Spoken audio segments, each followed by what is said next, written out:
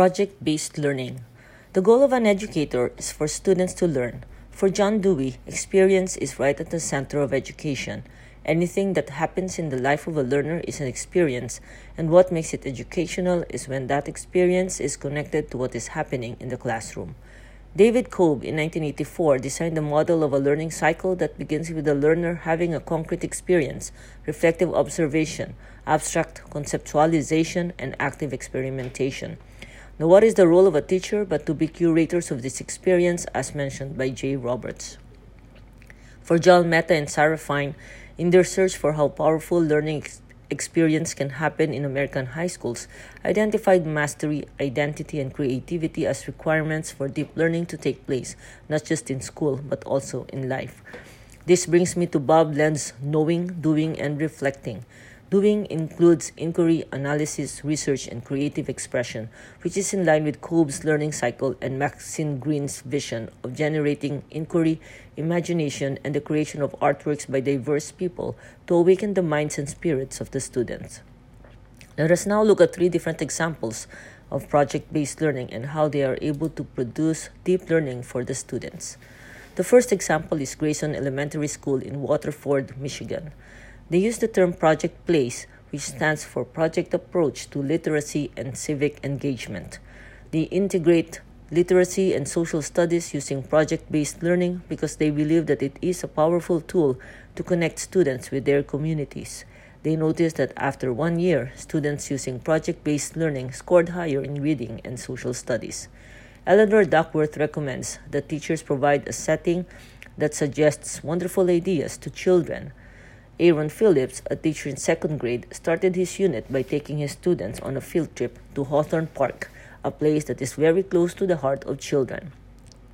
The students are about to have a concrete experience of the park as mentioned by Cobb in his learning cycle. It is also the start of students knowing about the park and possible problems that might exist. Their task was to look at the park and find its strengths and weaknesses. This is an example of a reflective observation.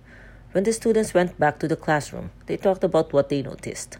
Then, there was the abstract conceptualization where they identified problems that need to be fixed or improved on. When they were done, the teacher asked if they have any idea what they can do for the park. This is now leading to Cobb's active experimentation, which falls under the concept of doing in Lenz's definition of success. The teacher asked if there was a way for the class to persuade the government to fix it, and that was when he introduced persuasive writing. The students learned how to write a proposal and how they did well because they knew they were writing for an audience that was outside of their school, somebody from their community.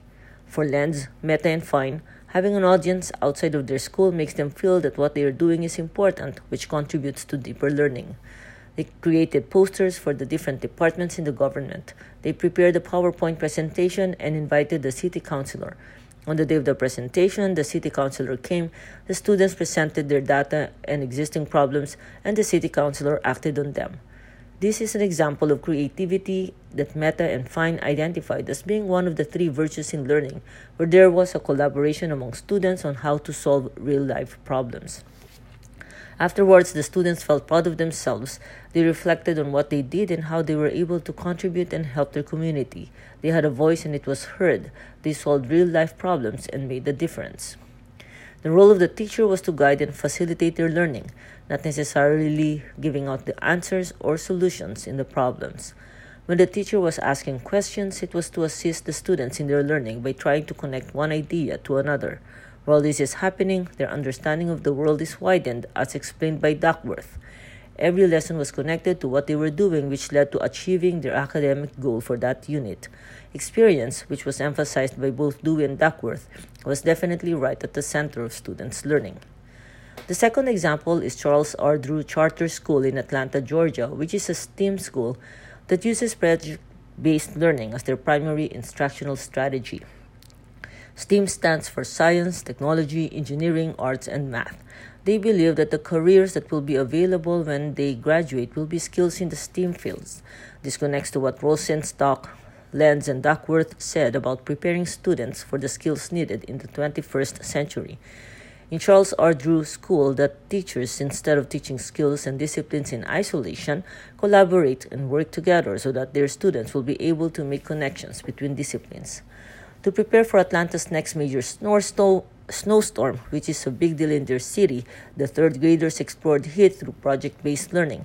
They thought of a problem that could be solved by using heat. The teachers, as curators of experience, were learning alongside the students. The students did their research. The teacher invited some community members to share their stories, which was an experience for the students. The students felt the urge to do something about the problem of helping the Atlantans better prepare if in case it happens again.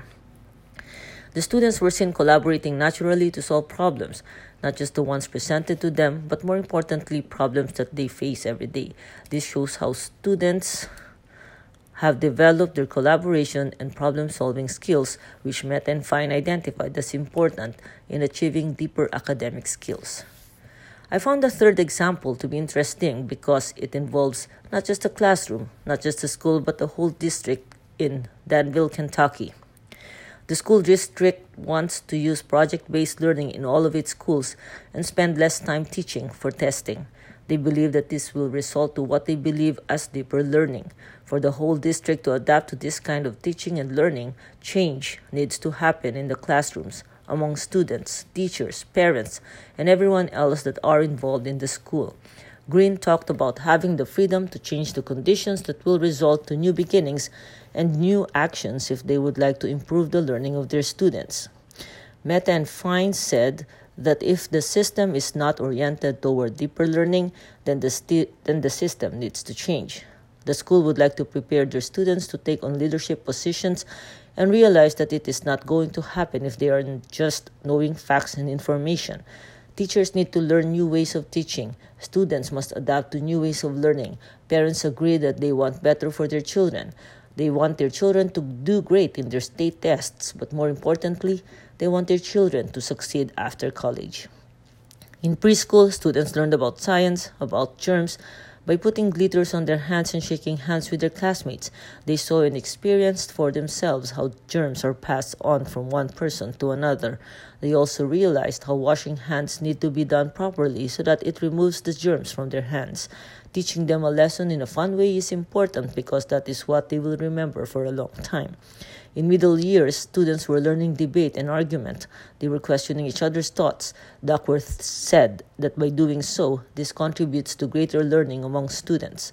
In another class, there was a student who was learning how to make and design a rocket because that is what he wanted to do. There is identity that Meta and Fine talked about. He is still reflecting on whether he wants to become an engineer. He learned math equations and had inquiries, which is the start of learning that led him to research for the answers. As mentioned by Lenz, students need to be advocates of their own learning. The teacher's role was just to guide him. This developed students' problem-solving skills, which is a life skill.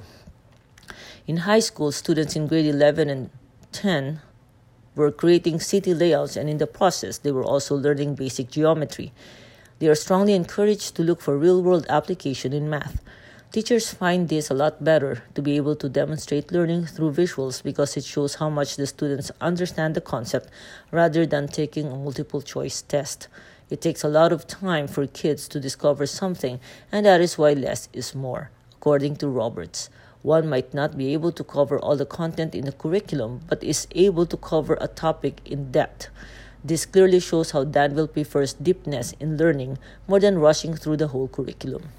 Unfortunately, 40% of their teachers left the school district because they feel that it is not for them. Also, in terms of state tests, they were scoring below the state average, but that will not stop them from implementing a project-based learning approach.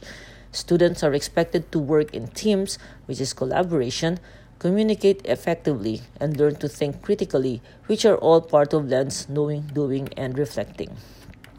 My observation, based on the three examples that I gave, is that project-based learning seemed to work well with earlier years in terms of increasing their grades.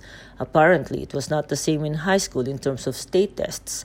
I agree with in-depth learning more than teaching for state tests, which is supposed to be an indicator of whether the students are ready for college or not. But do state tests really measure what students know and can do overall? As an early years teacher, I am looking forward to knowing more about project-based learning and being able to use it to create deeper learning for my students. During the remote learning in March 2020, I heard about the concept of a big idea from Mr. Henderson, and that was how I approached my teaching.